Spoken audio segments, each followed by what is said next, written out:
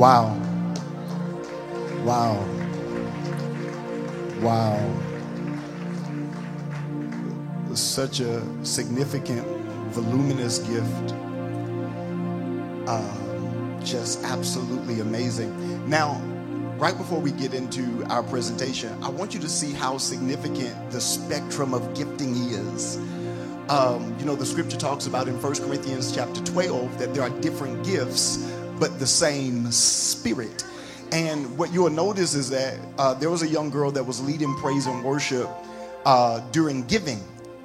Now, her competency and her skill was on one side of the spectrum. While Tiffany, I think her name is Tiffany, right? Tiffany?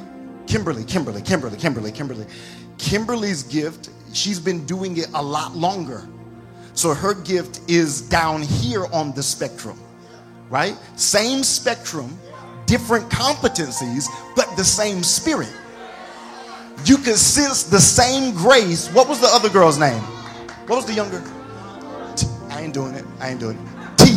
Tamaja. How you say it? Thomas. Okay. Thomas with an A. But we saw Miss T. We saw her over here on this side of the spectrum, ministering under the same grace, under the same anointing, different level of competence, but same Spirit. And now we got Kimberly, right?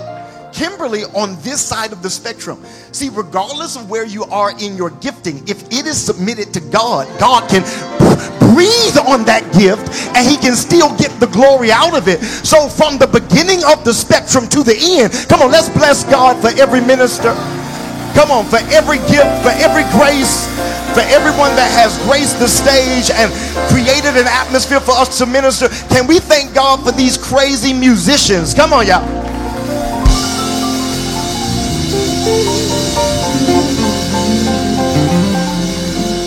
Y'all crazy. Phenomenal. And so it's so good to see you. I want to make sure before you take your seat, I want to give salutations where they need to be placed, and then we'll do a bit of an impartational exercise, and then we'll get into our presentation. But it is so wonderful to be here in the company of so many gifted, anointed individuals, so many leaders in the body of Christ, family and friends. It feels like a family reunion, as many people that I know and as many faces that are familiar. But can we thank God for this man and this woman of God who have been building and plowing for years and years and years, for years and years and years. Amen. Finding quality apostles is not easy. In an age where everybody's snatching the title, to find somebody with a grace to endure is very significant. And so for the years that you've been plowing and shoveling, for the years that you've been serving, man of God, we are so proud of you. I love you. You're my brother. You're my friend. I appreciate your authenticity. I appreciate your confidence. And I'm going to let you know, I'm going to be honest. I don't know if anybody else will be honest with you. You all right, but your wife is bad. Amen. Your wife is bad. You all right. But the grace, I know where the grace comes from. Amen. Come on, can we put our hands together for First Lady? Wow. You exude excellence, prestige, and grace. And it's good to be in your presence. Thank you so much for welcoming me with open arms and treating me like family. And to all of their kids, I know you got like 8 kids. I know you got about 10 kids. All right, but for real, it does take a family. Amen. When God called Noah, he didn't just call Noah, he called his family. And so it takes a family to undergird this type of ministry. So can we just thank God for his family? Amen. Both spiritual daughters and sons and natural sons and daughters. Amen. I'm nervous because we have a plethora of apostles in the house. Apostle Sherman Dumas is in the house with his powerful wife. I'm just going to call you Apostle J for tonight. All right? I be getting mixed up, you know. But it's so good to see y'all. Thank y'all for being here. I promise you I won't keep you too long. All right.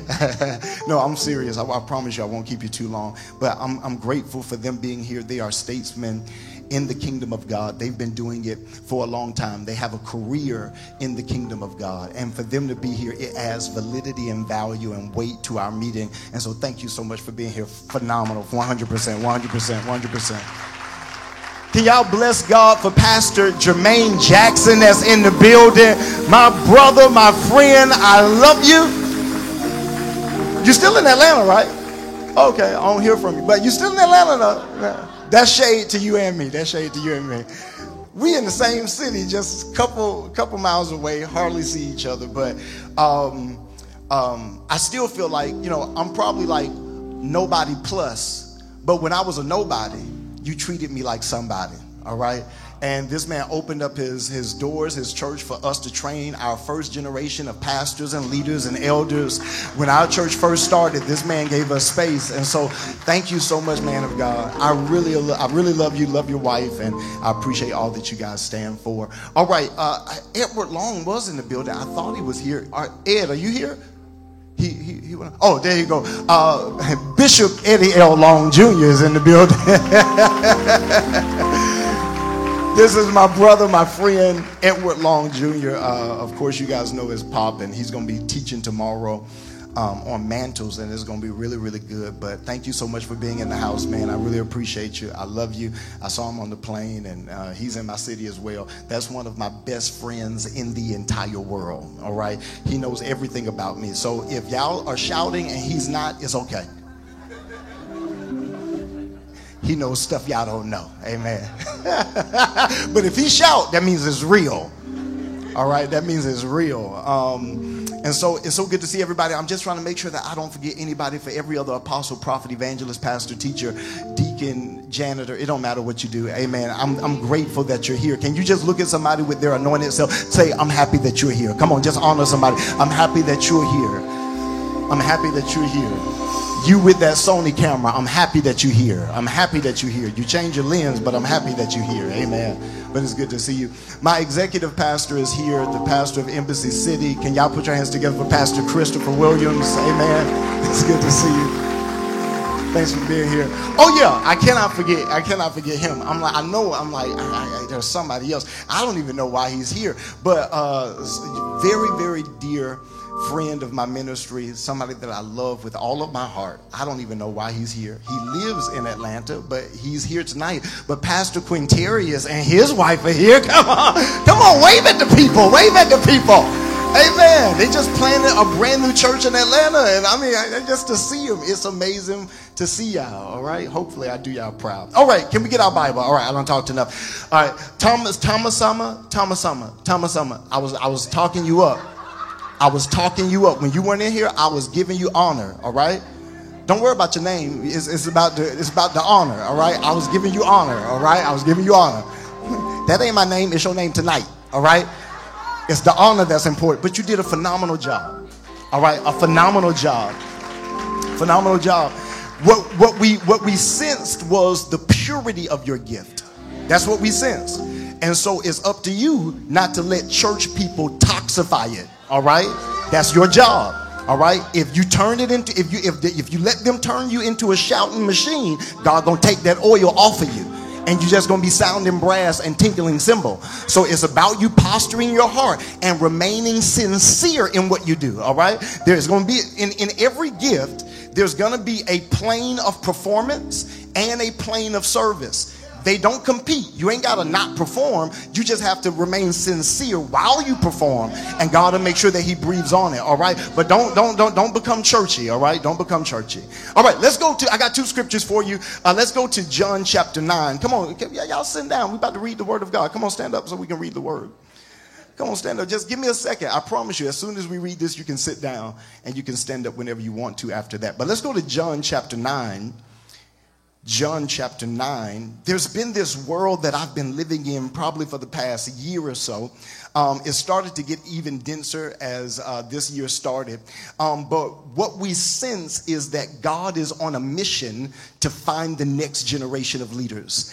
And when we say next generation of leaders, please don't think that that is bound or confined to an age, because there are many people that may be in their 50s and 60s, but their ministry is just starting. So please don't think that this message is confined to an age. I'm not speaking just to young people. I'm not preaching just to the immature or the infantile, but wherever your gift is on that spectrum of competence, I want you to hear me. I'm going to work for you tonight, all right? I'm going to work for you tonight. My job is to pull your gift while we're preaching. My job is to pull your gift from the infancy of its development into the maturity of its authority, all right? That's my job. So you literally going to feel confidence while I'm preaching. Do you hear what I said? Now, I wish, Apostle, when you came up here with your prophetic army, I said, man, I didn't want you to do that. I didn't. Because, you know, as apostles, we plow. I need y'all to understand, I don't need you to say amen at all. Do you hear me? I don't need you to say amen at all. You will stand there paralyzed in your purpose, and I'm still going to preach. Amen. Because my preaching is not contingent on your response. I came with my own energy. Amen. I came with my own anointing. So my job and my assignment is to work for you and to work for what you are building. So I don't necessarily need their response or anything like that. If they sleep, I'm going to still preach. Amen. All right. So let's go to John chapter 9. We're going to read one verse of scripture, and then we're going to head over to Luke chapter 4 and read a couple of scriptures there, and we pray that the Lord gives us something significant. Let's go to John chapter 9.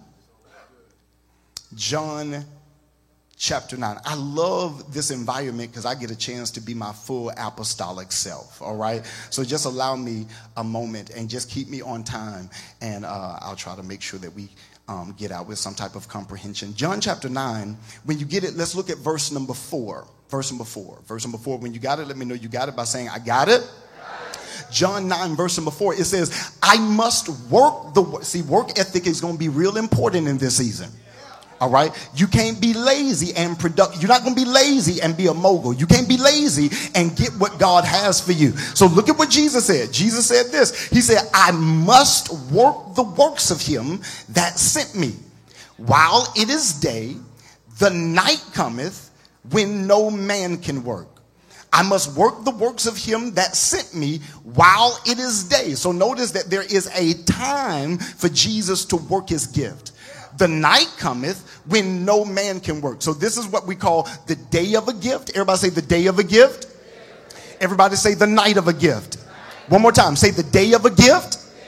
Say the night of a gift. Now the scripture says weeping will endure for a what? For a night. So when you're in your night season, that's your time to intercede. When you're in your night season, when your demand is low, that's your time to be developed. When you're in your night season, the age of invisibility, when nobody's calling your name, that's your time to master your gift. Because the day is, come on, I need you to nudge somebody, say, my day is coming, my day is coming, my day is coming, my day is coming. For every business owner, your day is coming, amen. For every creative, your day is coming. It don't matter how long your business has been hidden or concealed in darkness, hear me, the day is about to break. Come on, somebody nudge somebody and say, my day is on the way, my day is on the way, my day is on the way. All right, he said, I must work the works of him that sent me while it is day. The night comes. Hear me. Once that day comes, I'm going to work my gift. Amen. Hear me. I'm going to work this grace. I'm going to work this anointing. I'm going to work this intelligence. The moment the day breaks, hear me. While it was night, I kept silent. But once my day comes, I will not shut my mouth. I've been silent too long. Amen. But when this day comes, I will speak. All right. He says, I must work the works of him that sent me while it is day. The night cometh where no man can work. Let's go to Luke chapter 4. Luke chapter 4. Very familiar passage of scripture. Luke chapter 4. See, we must graduate from just being exegetical to being dimensional. All right? See, it was never God's intent just for us to take words off of a paper and then to give you information. It was always God's intent for us to enter the scripture, and it becomes a world of revelation. So while we are preaching, people are getting impartation. Hear me. While we preach, the word becomes flesh. Come on, somebody say amen. Amen. So I want y'all to not just hear me, but I want y'all to go on this journey with me. Luke chapter 4, and when you get it, let's look at verse number 18. Verse number 18. The Spirit of the Lord is upon me, because he hath anointed me to preach the gospel to the poor. He hath sent me to heal the brokenhearted, to preach deliverance to the captives, and the recovering of sight to the blind, to set at liberty them that are in darkness, them that are bruised, to preach the acceptable year of the Lord. And he closed the book and gave it again to the minister and sat down. And the eyes of all of them that were in the synagogue were fastened on him. And he began to say unto them, this day, come on, somebody say this day is the scripture fulfilled in your ears. In your ears. All right. Very, very simple title. I'm just going to preach for a few moments. My assignment is impartation. My assignment is to give you strength, to give you confidence, to give you boldness, to flow and to function in the gift that God has given you. And we're going to preach it from the message, I'm here now. I'm here now. All right. You should have stopped me before I got here, but I'm here now. All right. Hear me. If I'm here, I might as well show out. Amen. If I'm here, I might as well preach. Come on, look at somebody and say, I'm here now. I'm here now. I'm here now. I'm here. Fought too much to get here. I'm here now. You should have gave me a flat tire, but I'm here now. Amen. I decided to come without the weave. Amen. I'm here now. Even without the suit, even without a brand new pair of shoes, I'm here now. Amen. I may not have a church building, but I'm here now. And since I'm here, there is something that God has for me. Come on, nudge your neighbor one more time and tell him, I'm here. I'm here. I'm here. I'm here now. Father, we thank you. We honor you. Father, we thank you for the opportunity to minister your word, to push people into purpose and to drag them into destiny. Father, we thank you for the anointing that is present. Give us accuracy and give us adequacy so that we can hit the target with specificity. We love you. We bless you. It's in Jesus' name we pray. Amen. Y'all left me hanging. It's all right. Go, sit down. Y'all know once the pastor start praying, that's when you get the strings, man. Is it going to be that type of night, or y'all going to be with me? Okay, you got me? All right, cool. We, and not just the body of Christ, but the human species, we are in an age of transition. I'm talking about every industry on the planet is transitioning. It was moving slow at first, probably 3 to 4 years before COVID, but COVID accelerated it. COVID began to accelerate the mutation or the transition of most of our industries, but more specifically, the church. The church is in transition. The church that you see today, I know you love it. I know you may be in love with it, but the church that you see today will not be the church that we see tomorrow, because the church is transitioning. The church is changing. And if you are going to remain relevant, you've got to learn how to change when God changes. You know, change is not necessarily exciting for the church. As a matter of fact, religion gets its power when things stay the same. Religion, it keeps its authority when things stay the same. Have you ever grew up in a church and you left that church? Maybe it was down home in the country, your grandma church. And when you grew up, it was a certain way. You left, you grew up in the admonition of the Lord, train up a child in the way that they should go. And when they became old, when you became old and went back, I'm talking about that do this in remembrance of me was still in the same place. I'm talking about the foyer was still dusty. The chandeliers ain't been dusted for years, because everything is still in the same place. Religion gets its authority when things remain the same. That's why religious people start looking at you a little funny when you start changing. Who you think you is? You think you all that? Who you think you is? You think you anointed? You had one solo, now you got business cards. Who do you think you is? It's not that I think I'm anything, but one thing I know is that I'm changing. If you can't stay around nobody that's anointed for too long and they don't change. Anything in the kingdom of God is an organic system, meaning that it is constantly evolving and growing. And anything in that system or in that kingdom should also be evolving and growing. But the church is in transition. The church is in transition. It is changing. It is pivoting. And because the church is in transition, we are also in an age of succession. Because every age of transition initiates a change or initiates an age of succession. So what we are seeing is that in many industries, the top of those industries, whether they be presidents, VPs, executives, fathers, however you would begin to name them, the top of industries are beginning to expire and retire. And now we have need of a new generation of gifts and leaders. And so succession becomes very important. In every industry, we are seeing succession systems initiated and put into practice. In the music industry, Beyonce done already found her next. She already found her next. What's those, the sisters, Chloe and Hay? Oh, she already found her next. While the church is still trying to hang on to the little bit of relevancy we got, and we will not move off the stage for new gifts to mount the platform, we got people in the world that are already found their Timothy and already found their next. Amen. And the church is still trying to reinvent itself. But every time of transition is also a time of succession. We are looking for Timothys. We're looking for the next. We're looking for those that will lead the church into the future. But the age of succession is also the age of impartation. We're not just in transition. We're beginning to see the age of succession. But not just succession, we also need impartation. Because I need you to understand something. God is not a God of waste. God don't waste time. God don't waste a moment. God don't waste an opportunity.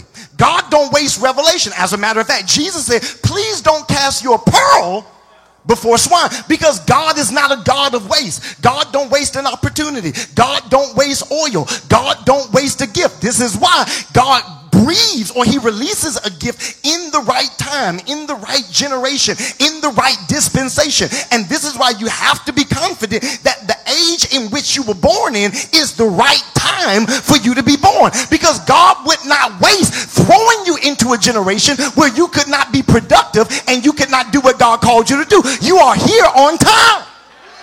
Come on, somebody say, I'm here on time. But one of the things that we have to deal with is the development of gifts. It don't matter how gifted you are. It don't matter how skilled you are. It don't matter if God has called you. When God calls you, there still must be growth. There still must be development. In order for any gift to be used by God, it must be developed by God, and then it must be submitted to God. Now, I need y'all to understand, you're going to hear me use the word gifts a lot. But when I say gift, I'm not talking about a talent. All right. When I say gift, I'm not talking about a talent. Now, I want you to write this down. All right. I want you to write gift, gifted, and then under that, write gifting. Gift. Everybody say gift. Under that, write gifted, and then under that, write gifting. I want you to understand, when God is developing a gift, he develops the gift from the inside out. Just like when God created Adam. When God created Adam, he created the spirit of Adam first. When God is creating a gift, he creates the spirit of that gift first. He creates the swagger of that gift first. He creates the spirit of that gift first. He creates the grace of that gift first. He creates the anointing of that gift first. That's why you will always feel bigger than your gift at the beginning. Jesus help. There will be things that your spirit desires to do that your competence cannot communicate. Because you have not necessarily learned the skill, the nuance, how to wield your authenticity. You know you want to do it, but it's hard for you to do because your anointing gets lost in translation because you don't necessarily have the skill. But I want you to understand, you have gift, gifted, and gifting. Now, let's deal with gift. There are three types of gifts. Number one, there's what we call natural gifts. Natural gifts. Natural gifts. This is what we call talents. These are gifts that are transferred through the blood, through the DNA, hereditary. They pass from father and mother to child. All right. And God is so sovereign. God is so strategic in his wisdom. When he wanted to build a particular type of gift with a particular type of grace, with particular type of abilities, he chose a man on this side of the tracks and he chose a woman on this side of the tracks. And then by his sovereignty and by his serendipity, he found a way to bring the man and the woman together so that they could come together, impart those gifts, those graces. And when I say gifts, I'm talking about both tangible gifts and, are y'all here? And intangible gifts, because there are tangible gifts and there are intangible gifts. A tangible gift is a gift that you can see. It could be singing, all right? But while the person is singing, because they've been through pain, they've learned how. You ever heard a good growl?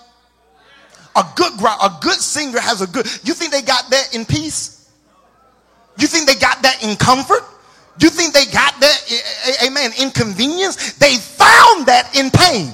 But what they found in pain, they were able to add to their performance to give their performance a different vibration and a different tenor.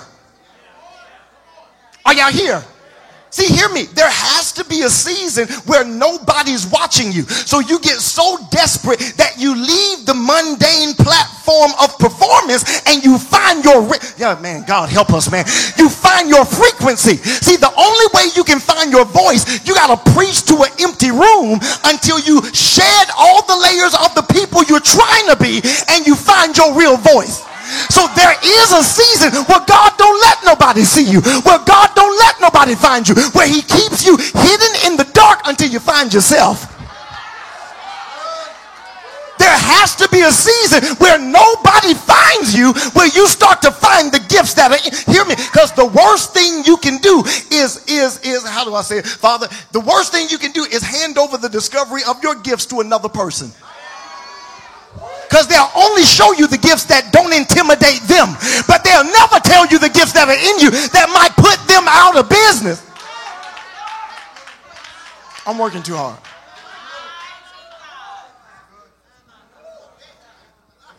So everybody say gift. So there's different types of gifts. Number one, there's natural gifts. And even within the realm of natural gifts, there's what we call tangible gifts and there are intangible gifts. Right? Some people have a intangible gift to see drama. They can see it coming. The moment she walk in the church, the moment he walk in the church, there they go. You see him?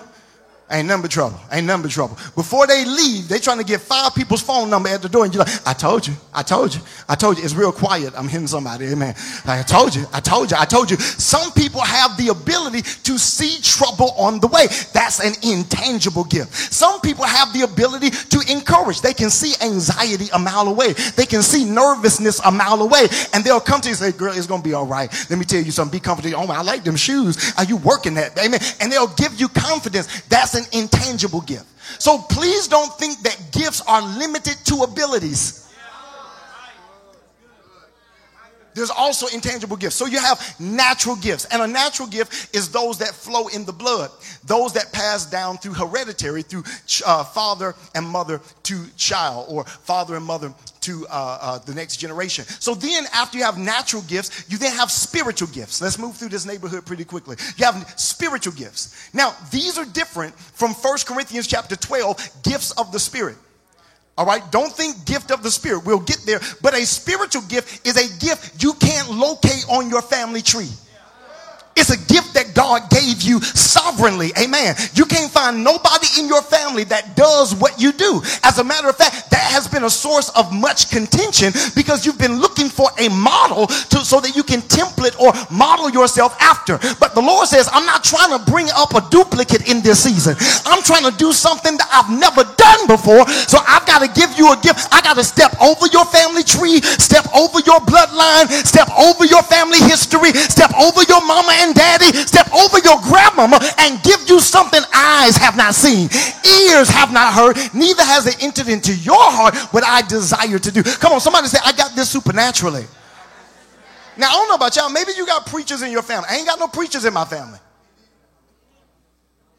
There's no preachers in my family. So when I started preaching, there was nobody in my family that I could look to. Now, it's not that I did not get gifts from my family. There were certain gifts that passed down through the blood, but there were certain gifts that God gave me sovereignly. Those are what we call spiritual gifts. Spiritual gifts. But then number 3, you have what we call gifts of the Spirit. Gifts of the Spirit. Gifts of the Spirit. This is 1 Corinthians chapter 12. Now, what we need to understand about the gifts of the Spirit is that they are not our gifts. All right? You got to watch me. All right? Whenever a gift of the Spirit manifests, it is the excellency of God on display, not the competence of the person. Jesus. All right, come on now. It's not, see, when God manifests a word of knowledge and I'm able to tell you something about yourself that I did not have natural knowledge of, you can't then look at me as if I'm gifted. That was a manifestation of God's intelligence that I yielded to. That is not my gifting. Come on, y'all. And what we will do, we will let people have inordinate amounts of authority because they know how to yield and they know how to allow God to manifest a gift through them, but they want to take the honor of that gift and superimpose it to their personality. They want to become one with their gift when they're not one with their gift.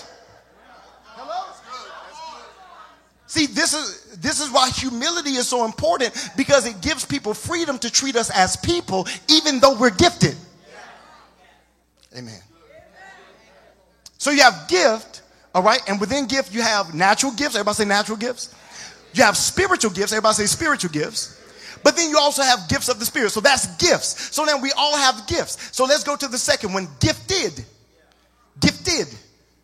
Gift and then add the ED. The ED stands for education. Because you can't just have a gift. You have to add education to your gift. So that you don't just have a gift, you become gifted. You know what you are doing and you know why you are doing it. You are now gifted. And now you enter the spectrum of competence where you can begin to grow in your ability. I'm almost there. Are y'all following me? You have to first acknowledge the gift. Now hear me. There are certain gifts that the moment they manifest, those gifts are amazing. They're supernatural. You can have a James Brown and the gift is not an ability, it's an intangibility. He couldn't sing. He was all right, but the grace was on his Come on, y'all. There was a grace on that There was a grace on Michael Jackson's It wasn't just his singing, it was the nuance of his gifting or his creativity. So I want you to understand that even though you have a gift, you want to move from gift to being gifted. And the only way you do that is through practice and training. Are y'all here? Give me time. Come on. Through practice and training. It is impossible for you to get good at anything that you don't practice. And, it's amazing to me how, we want to be excellent, we want to be professional, but we don't practice. The only people that have rehearsal is the worship team, is the band. Why don't the intercessors practice? Come on now. Why don't the preachers practice? Why don't the prophets practice? The only time we see you using your gift is when you're on the stage. Did you practice?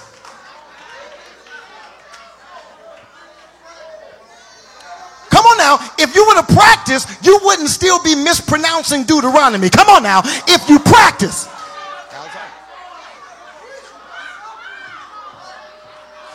Come on now, you can't be a bishop and not know how to say the Hebrew word. Did you practice? Come on, y'all.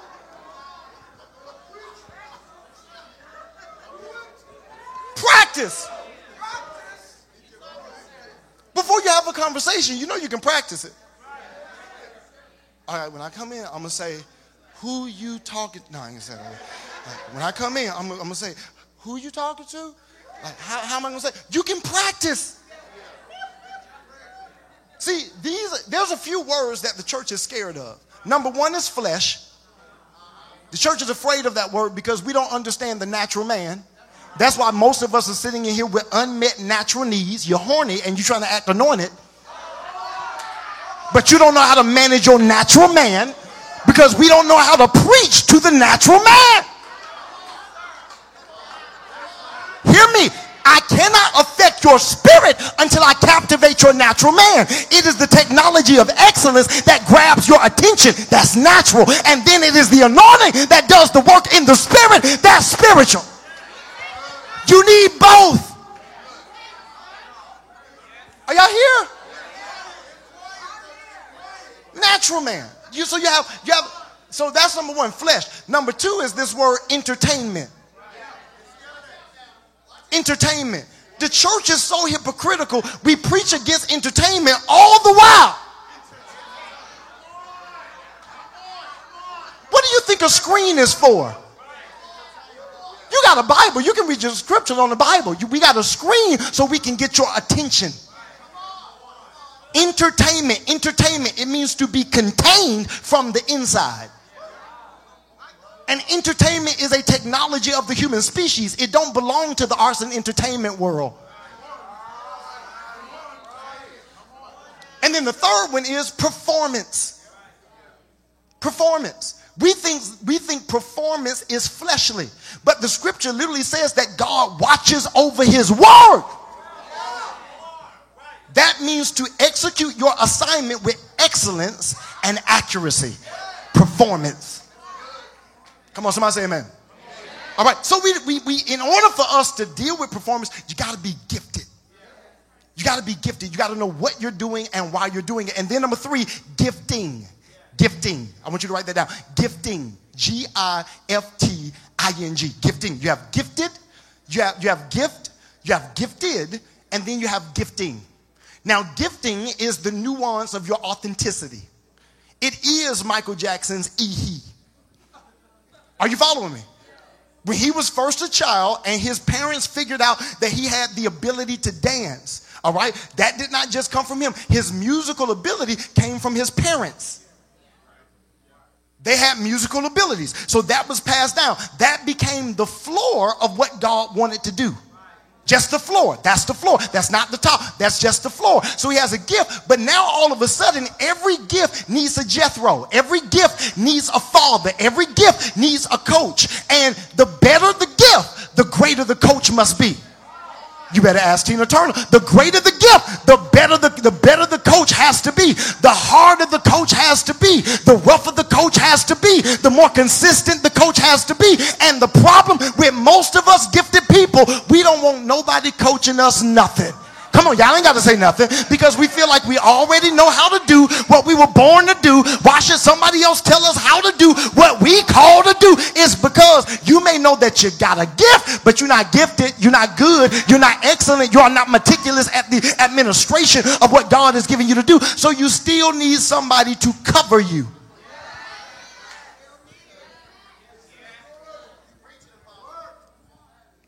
In my church, if you're going to preach somewhere, show me the flyer. Show me the flyer. Show me the flyer. Because if they inviting you and they flyers dusty, we ain't going. You building a brand. You ain't going to build a brand and be on somebody's bad flyer where one person's head is big, the other person's head is small, and then they got 5 different fonts to say one thing. No, we are not. No, you are not going. But they paying me $50. I'll give you $50. But you are in the dark days of your gift. And the last thing you want is the enemy to brand you with mediocrity. So I'm going to fight that you stay hidden until you recognize your value. And you don't let them put you on no messed up flyer. But you do that because the opportunity is bigger than your gift. You do that because the opportunity is bigger than your confidence. You do that because the opportunity is bigger than your security. You are so insecure that you won't wait for a... Are y'all here? This is okay? This is okay? You are so insecure you won't wait for the right time. So you allow little people to platform you. You know you don't get higher when little people platform you. Anyway, come on, y'all. Give me a second. Come on, what time is it?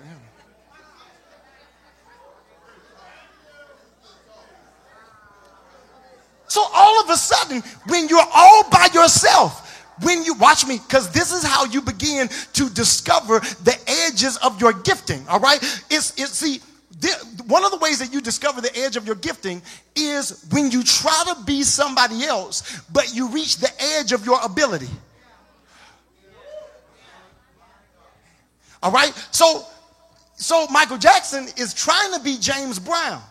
He's trying to mix it with a little Jackie Wilson. He's trying to add different things into his own grace and administration, but he can't growl like James Brown. He don't go down like Jackie Wilson used to go down. Y'all don't remember no Jackie Wilson. Jackie Wilson, he didn't just stay up, he went down.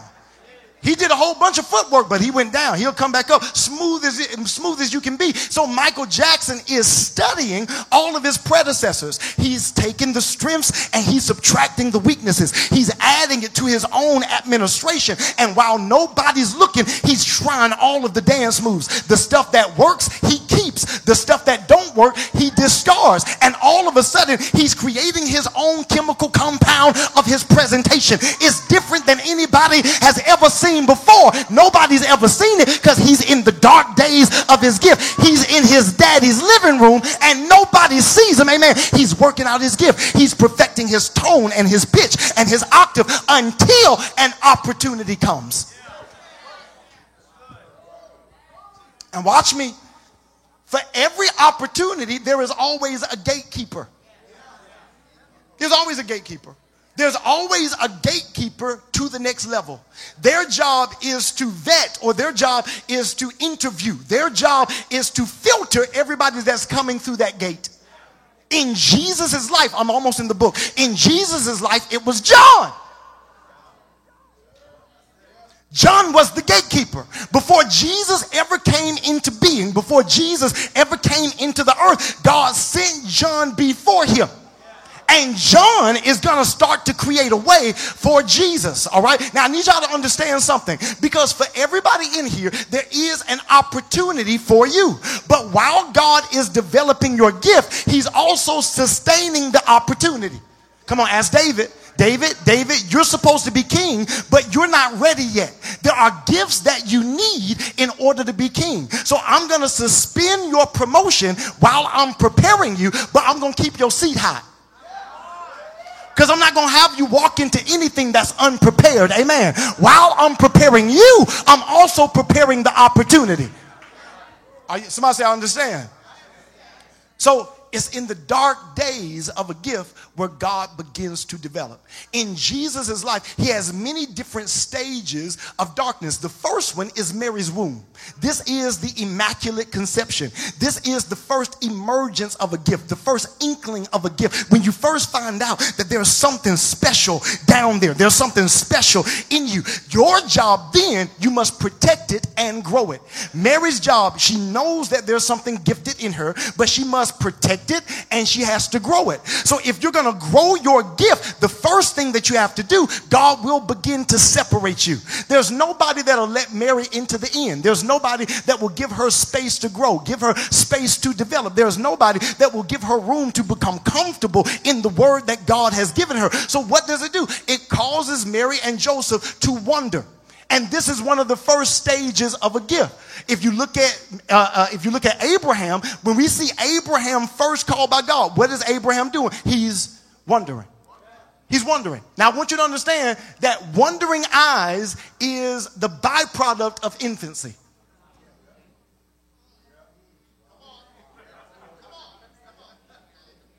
Are y'all here?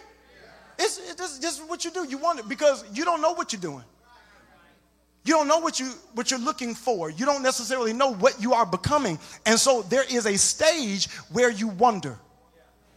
This is curiosity. Every child goes through a stage where they're curious and they just try stuff. And a good parent protects the child while they try stuff. Amen. You want to sing? Go sing. You want to dance? Go dance. Go do it. Because I need you to discover the boundary of your own authenticity. I need you to find out what works for you and what doesn't work for you. And I'll never get you to discover what works for you trying to make you me. So what does God do? Because God already knows that Zechariah, God already knows that Elizabeth is going to put John in the same system that they've been in for years. They're going to make him a priest.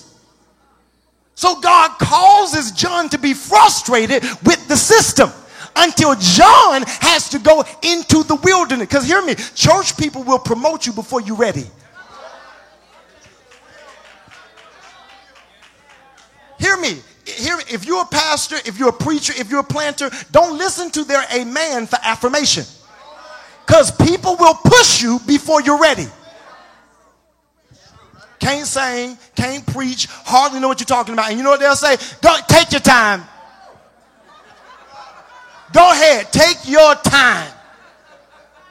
And they will give you time to be mediocre because they don't know what excellence is. So God sends John. Come on, I gotta go somewhere, all right? So God sends John. So there's what we call the night of a gift, and then there's what we call the day of a gift. The night of a gift, the day of a gift. But there are also seasons of a gift. I want you to write this down. There are seasons of a gift. You have winter.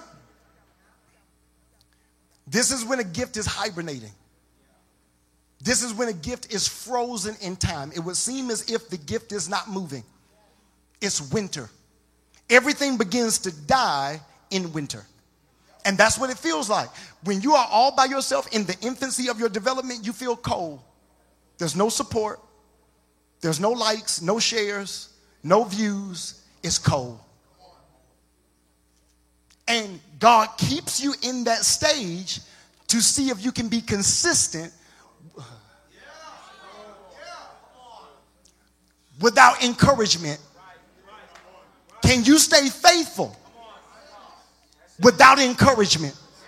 And this is what the winter does. Now, after winter, there is spring. Spring is when there's the first semblance of growth.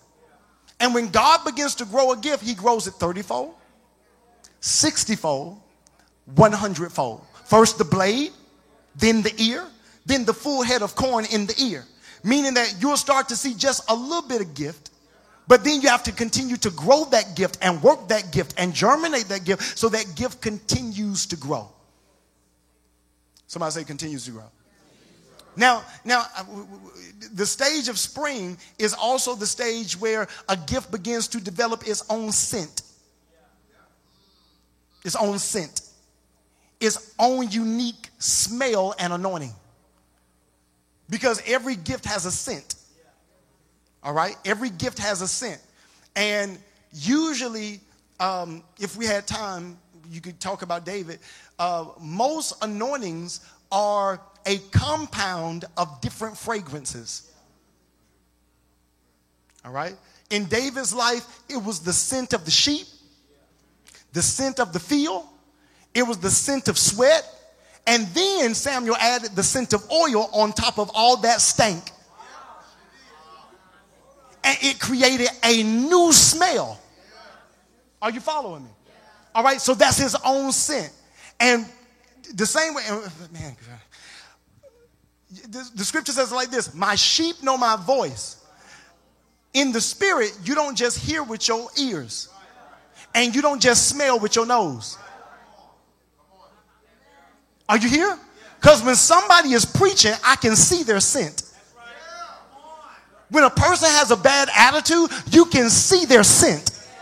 You can see their scent. So please don't think when we're talking about spiritual things that all the senses work the same. Brian, you're talking too much. All right. So don't think that we're talking about, just smelling and seeing, but we're talking about discerning.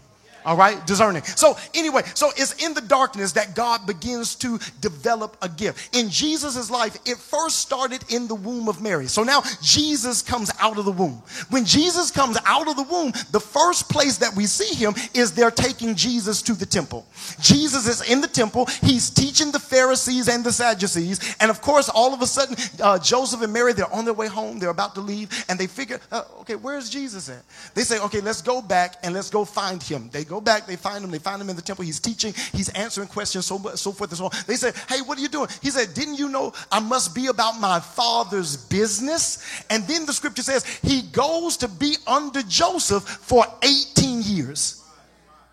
So this is another stage of darkness. You would have thought, man, I'm in the temple, I'm on the podium, I got the book, I'm teaching, I'm preaching. This gotta be my time. Amen. And God will show you a preview of your future, and then he'll thrust you back into darkness. Amen. To show you there's something that I'm preparing you for, but you ain't ready yet. Amen. And see, this is why fathers are so important. I see you gifted, but you're not ready.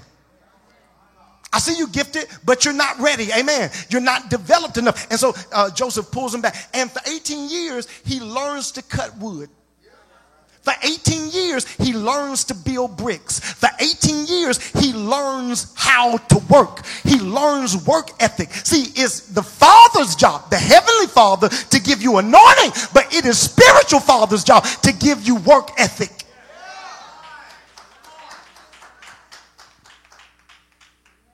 Wake up, 8 o'clock. I need you to go make some chairs. Man, I feel like preaching. Make the chairs.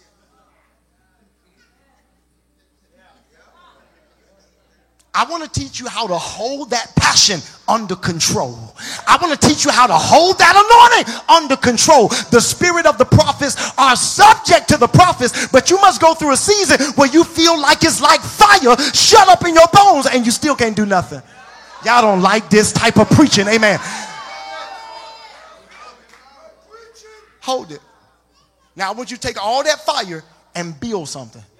No, I want to preach. No, build something. I need you to turn your anointing into productivity, not just presentation. So I need you to build something before you say something. And that's the problem. We got a whole bunch of people saying stuff. Ain't never built nothing. He said, all right, go back. For 18 years, learn how to use that hammer. For 18 years, learn how to distinguish between the different nails and screws that you must use to build what I'm calling you to build. For 18 years, I want you to hear the sound of drills. I know I'm like in the biblical time, but I'm pulling it back here. It's eisegetical, but let me do it. All right. So I want, for 18 years, I want you to hear the sound of the drills. For 18 years, I want you to learn how to work with teams. For 18 years, I want you to work with me so that we can bring together this amazing tapestry, this amazing architectural design. But it's going to be for 18 years. Even though you have a call to preach, you ain't going to preach. 18 years. Hear me. He's in his dark days. It ain't just like that with preachers. It's like that with entrepreneurs. It's like that with creators. If you start a business, the first stage of your business is going to be in darkness. Because the day always begins in darkness. Even when your day comes, even at the twilight, at 12 o'clock, it is still dark. Amen. And so even though your day has emerged, it is still dark. So you're still in the dark days of your gift. So Jesus is working this for 18 years. John is in the waters of Jordan baptizing. Now, while he's baptizing, I want you to understand, John is the clock. All right? Every time John goes down, it's tick. Every time John goes down, that's the hour and the minute of the clock. Every time he goes down, every time he baptizes, that's tick, tick, tick, tick, tick, tick, tick. John must do this to pass the time so that Jesus might arrive. Now, if John don't do what he's supposed to do, Jesus can never arrive. What if I told you that there's a generation of preachers and leaders that cannot arrive because John ain't doing what he's supposed to do? Do you know why John, I'm done. I'm almost there. Do you know why John is baptizing? He's trying to find the Messiah. John ain't baptizing because he ain't got nothing to do. Every time he dips somebody in that water and he brings them up, he's waiting for the heavens to open. Amen. Because he's looking for his successor. I wish these preachers were just like John. Every time they preach, they should be watching for the heavens to open, looking for God to erect, for God to promote, for God to pull somebody out of the dark waters of baptism into the light of their assignment. I'm almost there. He's in a dark day.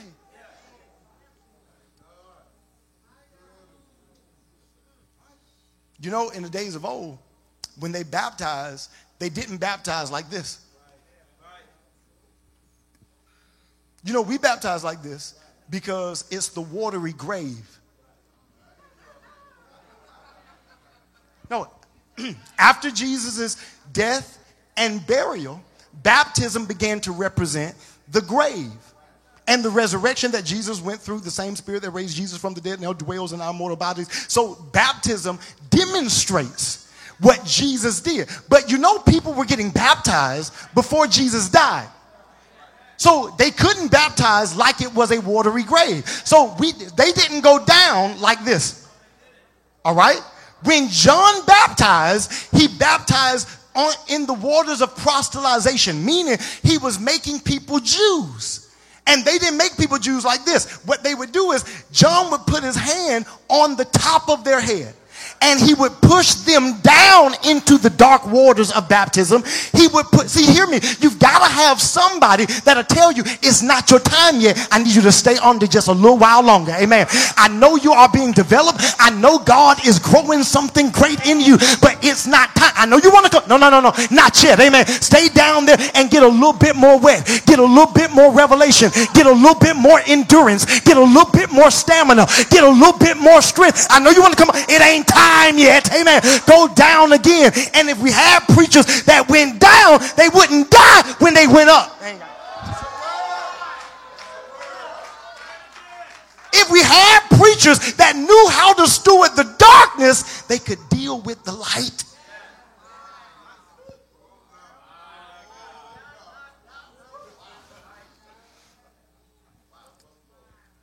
So John is baptizing. I'm done, y'all. Come on.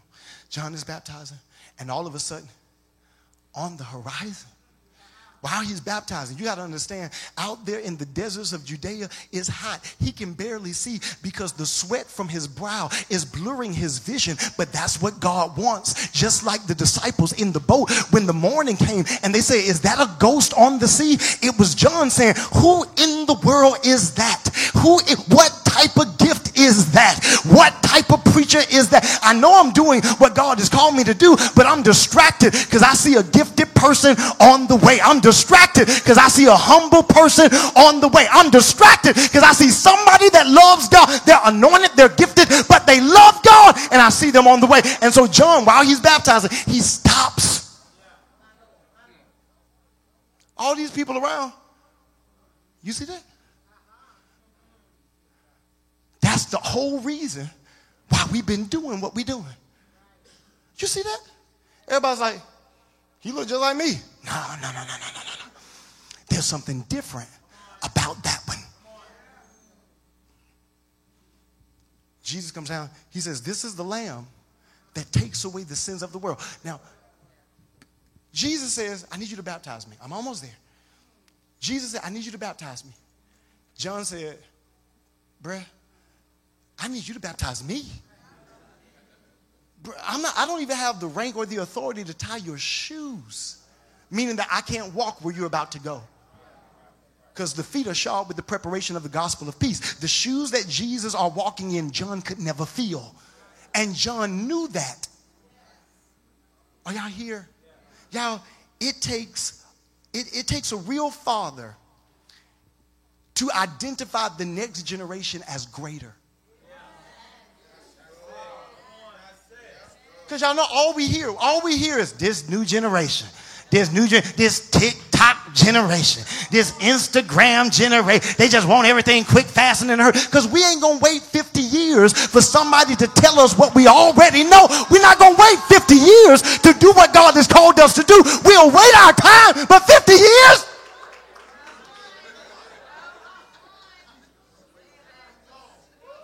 I don't mind waiting my time if you're developing me. I don't mind waiting my time if you're training me. I don't mind waiting my time if you're educating me. I don't mind waiting my time if you're imparting to me. But you want me to just sit on the front row and watch you? And hear me, impartation comes through eye contact. And the worst thing God could do is duplicate that last dispensation. That's why hear me, that's why we can't look at it. That's why TBN shut down. We can't look at it. I ain't got time, y'all. Man, Apostle, come on, man. Come on, can you give me a minute? Can you give me a minute? Can you give me a minute? Can you give me a minute? All right, hear me. So whenever God wants to begin a new thing, he raises up a new gift. But follow me. That gift has to have style. All right, now I need you to follow me. Whenever God wants to do a new thing, he raises up a new style. He raises up a new style. God will allow a problem to emerge that the last style cannot address. God will allow a Goliath to rise up that Saul's armor cannot address. And all of a sudden, the industry needs a new gift because the last gift cannot address this new problem. So all of a sudden, Saul is trying to figure out, how do I stay relevant? But God has been developing a style. It's called a slingshot. God has been developing a style on the backside of the desert. So every style addresses a different issue. Now, what gives am I preaching too loud? Okay. What gives a style the ability to survive through the vicissitudes of trends and fads? It is what we call substance. So what God is developing in darkness, number one, is your style. But the only way God can develop your style, he has to stop you from watching other people. Come on, I'm almost there. The only way God can develop your unique ability and your unique authenticity, he has to eliminate your ability to see other people. This is why Jesus could not stay in the synagogue. I got to get you out of here, bro. I got to take you to Nazareth, because if you stay here, you're going to become just like them Sadducees and just like them Pharisees. So I got to take you somewhere where it ain't nothing like where you been. It ain't nothing like what you've seen. There's no type of preacher that's come from Nazareth. Can any good thing come from Nazareth? Amen. I don't know. I'm going to put you in darkness so you can develop your style, but also you can develop your substance. You can start to add layers on your knowledge, depth. You gain density. That brings weight, gravity. This is stature, confidence. You know who you are. You got style, but you got substance. That's all I wanted to say about that different part.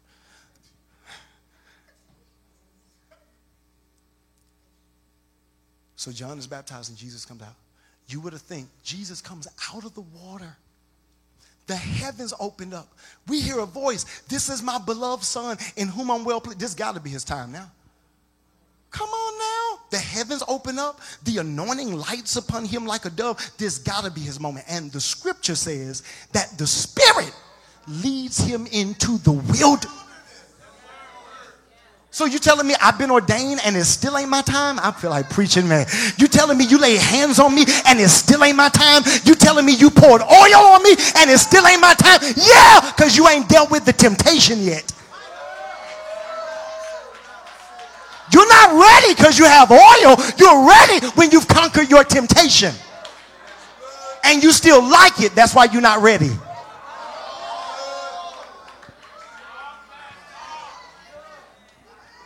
It's still attractive to you. That's why God can't trust you. So he has to go into the wilderness with his anointed self. Man, I don't like this church. Man, this church is dry. That's your wilderness. What you think? God ain't gonna have you in a dry place? What you think? You think you are so entitled that you don't get dry seasons? What you think? You think you are so special you don't get dry seasons? You think you are so favored you don't have to deal with the desert of your destiny? All of us will have to go through dry seasons. Preaching with a dry throat.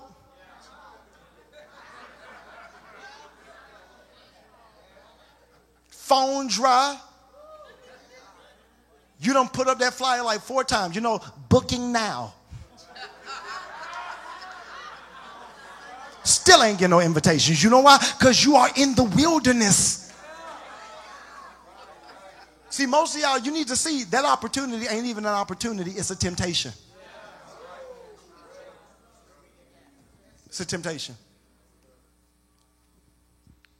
Now he's in the wilderness. We ain't time. Now he's in the wilderness. Now, all of a sudden, when he finishes this temptation, when he finishes this stage and this test, he is now released from this season of invisibility. And all of a sudden, we find him again, the same place he was when he was 12. When he was 12 at one time. I'm here now. So now he walks into the temple a different person. He walked out a child, he's going to walk back in a man.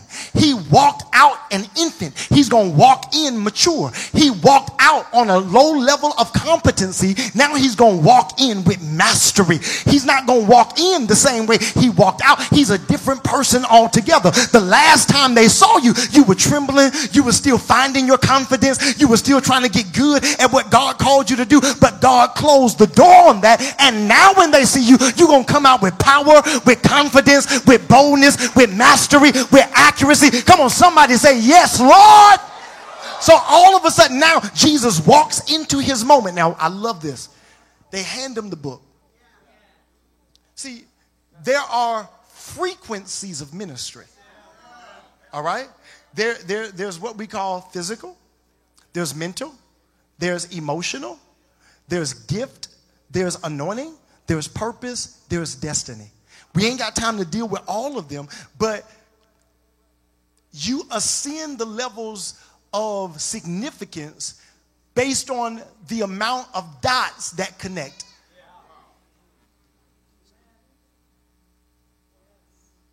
Are you following? Some things are it's just physical. They're a means to an end. Then as you start to move from one frequency, the physical frequency, to mental, all of a sudden, it's no longer just about the physical things, light, stuff like that. Now, all of a sudden, we move into the realm of thoughts and ideas. There's education, there's learning, there's information traveling. But then, once I can trust that the information you're giving me is good, my heart opens and I move to the emotional frequency. And I'm no longer communicating with you with words alone. But now all of a sudden you're starting to feel stuff. All right? It becomes more than an intellectual exchange. It becomes an emotional moment. And all of a sudden your heart is pricked and you begin to feel something. Amen. That's the emotional realm. We go from the emotional realm to the gift, because after you start feeling stuff, now we enter the realm of activation. This is when your gift starts coming alive. Because when a person works their gift, all of a sudden what it does, it gives you confidence that you can work your gift. The more you watch gifted people, the more your gift gains confidence. This is the realm of gifting. This is when Timothy is discovered. This is when the disciples are discovered. This is the realm of follow me, because after we find gifting, you then need mentorship to begin to shape the gift. But after you move from the gifting frequency, you then move to the anointing, and where it's no longer just about the gift, it's all about transformation. So Jesus is now in the temple. They give him the book. He opens it up. There's not just one point of contact. This is not just physical. This is not just emotional or mental. Jesus is ascending the frequencies of significance, and it's not just about a gift. It's not even just anointing. It ain't even just purpose. He's not there on assignment. He's not preaching a revival. This is destiny. The scripture says he finds himself in the book. So I want you to understand, there is an alignment of significance. What God has spoken in Isaiah is now coming to pass in real time. I'm standing. Y'all hear? He is standing in his day. This is the reason for which he was born. He can feel the weight of the moment.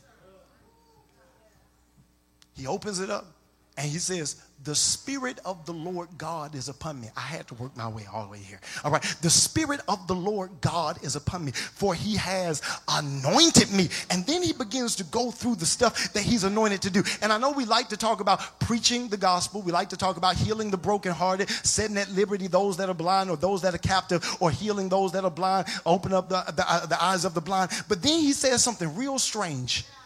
He says to declare or to announce the acceptable. Who is he announcing it? Now, y'all ain't. Who is he announcing it to? You think he was announcing it to them? Their day was ending. The day of Judaism was closing. The sun was going down on Judaism. The sun was going down on the Pharisees. The sun was going down on the Sadducees, on the Essenes. So who the day is for? Who is the acceptable year for? See, hear me. Jesus is standing in his moment, and he's declaring to all of them, the thing that you tried to stop. Come on, Herod. The thing that you tried to stop. Come on, Pharaoh. The thing that you tried to stop. Come on, Rome. The thing that you tried to stop is here now. I'm here now. I'm here. I'm not questioning myself. I'm not second guessing my authority. I know what I was born to do, and I know the time in which I was born to do it. Come on, somebody say, I'm here now. Your day is about to emerge. The darkness is about to break. The invisibility is about to be shed, and those that were unseen are about to be made known. If you believe it, clap your hands like you believe it.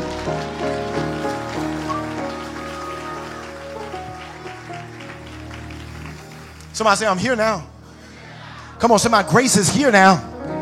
Come on, somebody say, my strength is here now. My promise is here now. My prophecy is here now. My confidence is here. Shut up, devil. I'm here now. If you was going to do something to me, you should have did it last year. But I'm here now. And I'm more confident than ever. I'm stronger than ever. I'm wiser than ever. I got more revelation than ever. I got endurance forever. Y'all ain't preaching with me. Come on, somebody say, I'm here now. So what you going to do?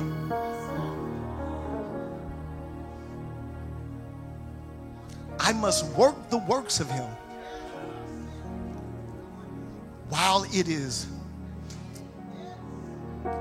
Because hear me, the same darkness that you were developed in, you only have a finite time of light. You ain't got time to second guess yourself. You only got a finite time of light. You ain't got time to compare yourself. You only got a finite time of light. While you're competing, that time is tick.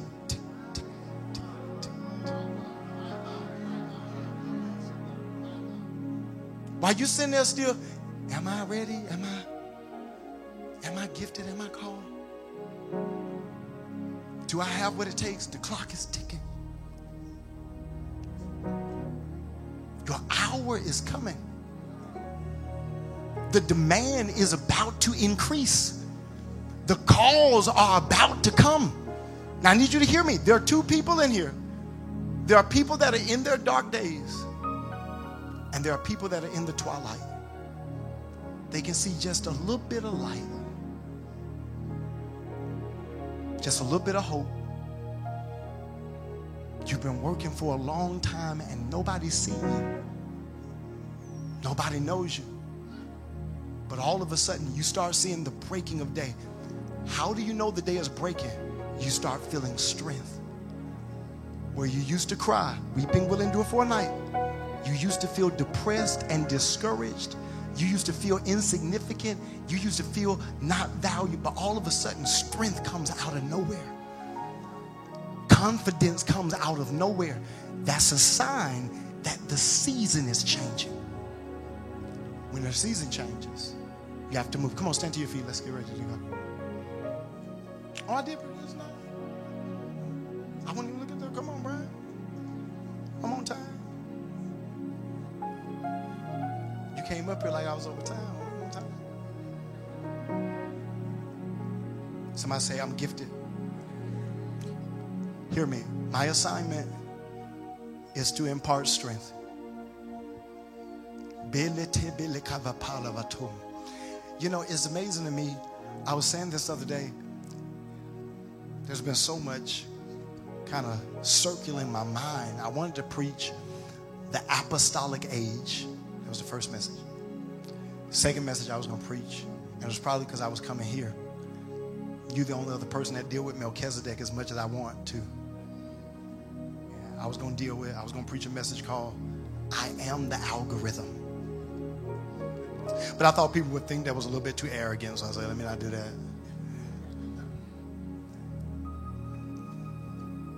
But There's so much that's been happening. I need you to hear me, and please hear me with maturity.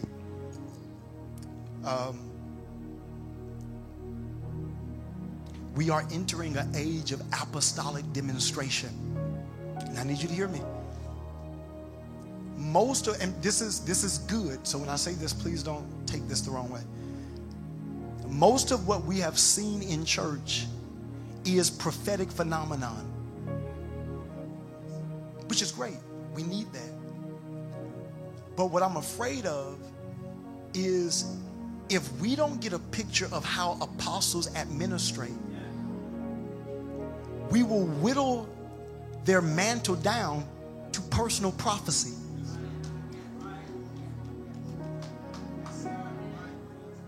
See, we are used to prophets. We're not used to apostles.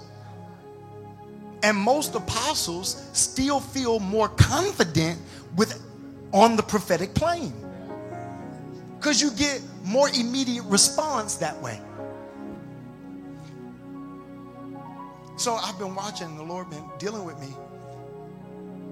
He says, Brian, I want you to show them how apostles function. Because a prophet's gift, and again, we understand there's many gifts, but just hear me. A prophet's administration, presentation is usually prophecy. Their gift is to prophesy. My gift is to develop.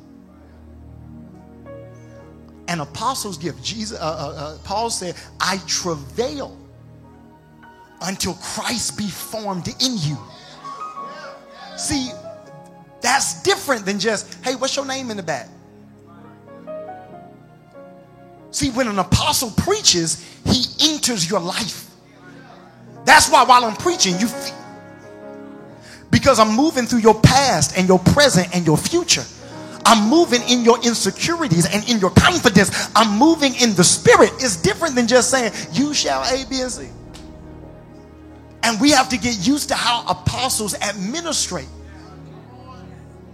Paul was preaching so late that a boy was sitting in the window and he fell asleep, fell down, broke his neck. Did the apostle? No, the apostle said, all right, come on, get up. He got him up, and guess what he did? He kept preaching. So I want you to understand, we're about to enter the Dave Chappelle era.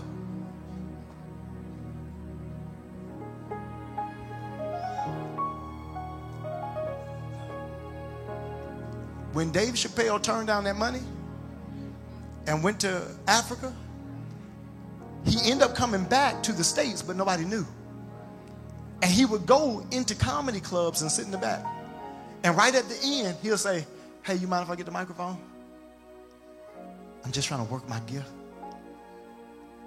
I'm in the dark days of my gift. Nobody knew. I mean, people knew who he was, but nobody was expecting him to be there. He would do a set for 3 hours. What was he doing? He was working out material. He was working out his gift, the nuances of his authenticity. Hear me. We're about to enter the same stage as the body of Christ. As God begins to mature and develop and raise up new gifts, they won't be able to fit in your little time zone. Are you following me? They won't be able to fit in your little structure. They won't be able to fit in your little collar, in your religious institution. And what you going to do with them?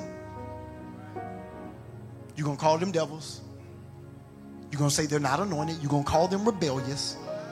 And just like God did to Moses, God going to send them to Pharaoh to get an education.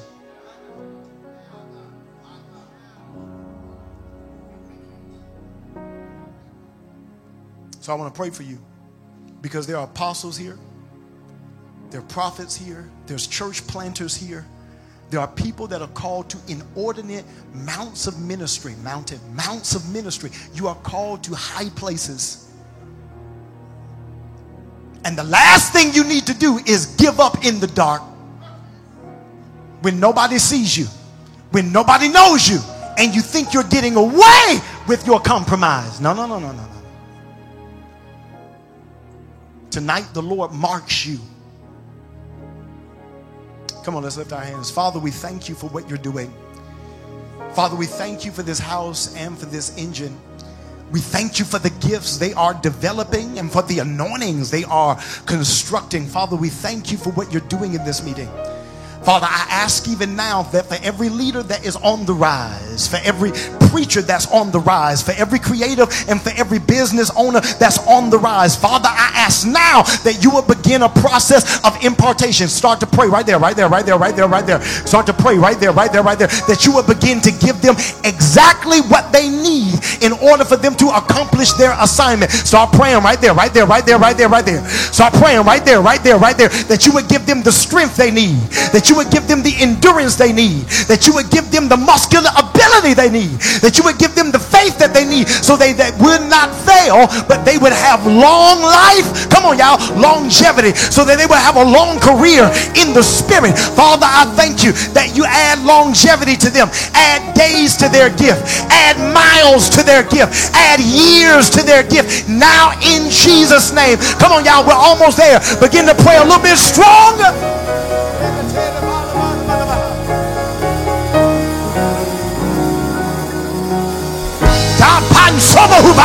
Come on, y'all, pray. Father, I thank you that you're raising up some gift here. Yeah, I see you. Father, I thank you that another weight is added to them. Father, we thank you for gravity. We thank you for stature now. Come on, y'all, pray.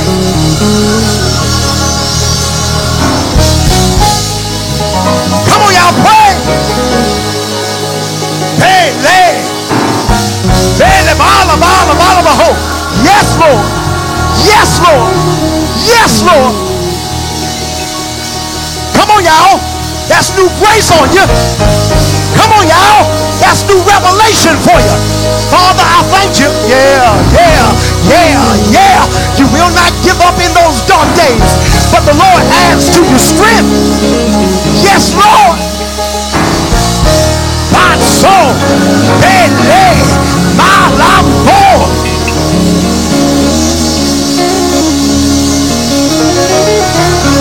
Oh, yeah.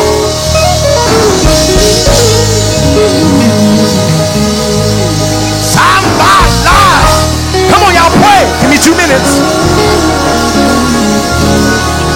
New grace. New grace. New grace. New grace. New grace. Strength to you. Strength to you. Ah!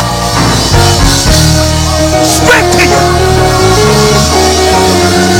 Strength to you.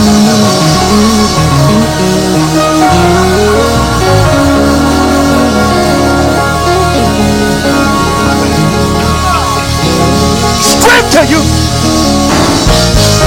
Strength to you.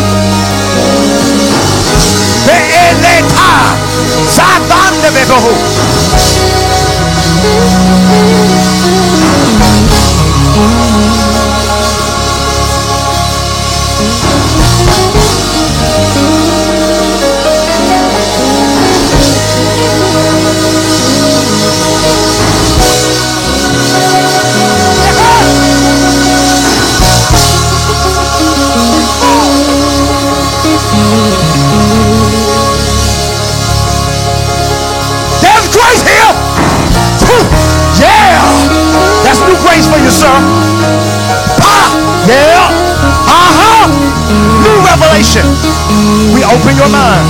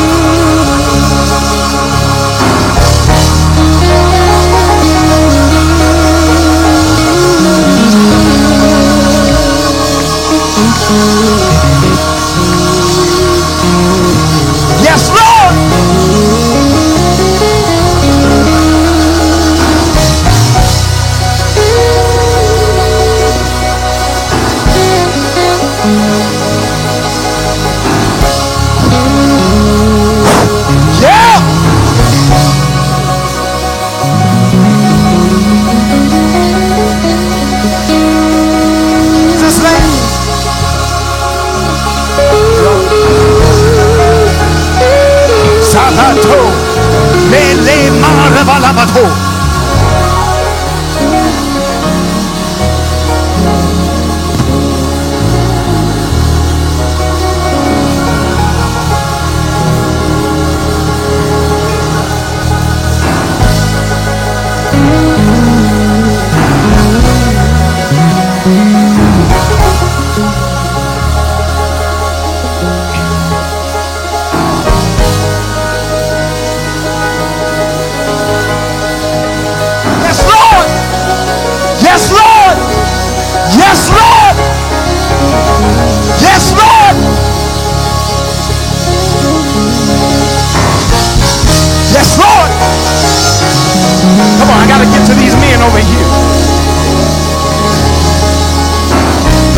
Sir, a new mantle, sir, new authority, sir, in truth. Yeah,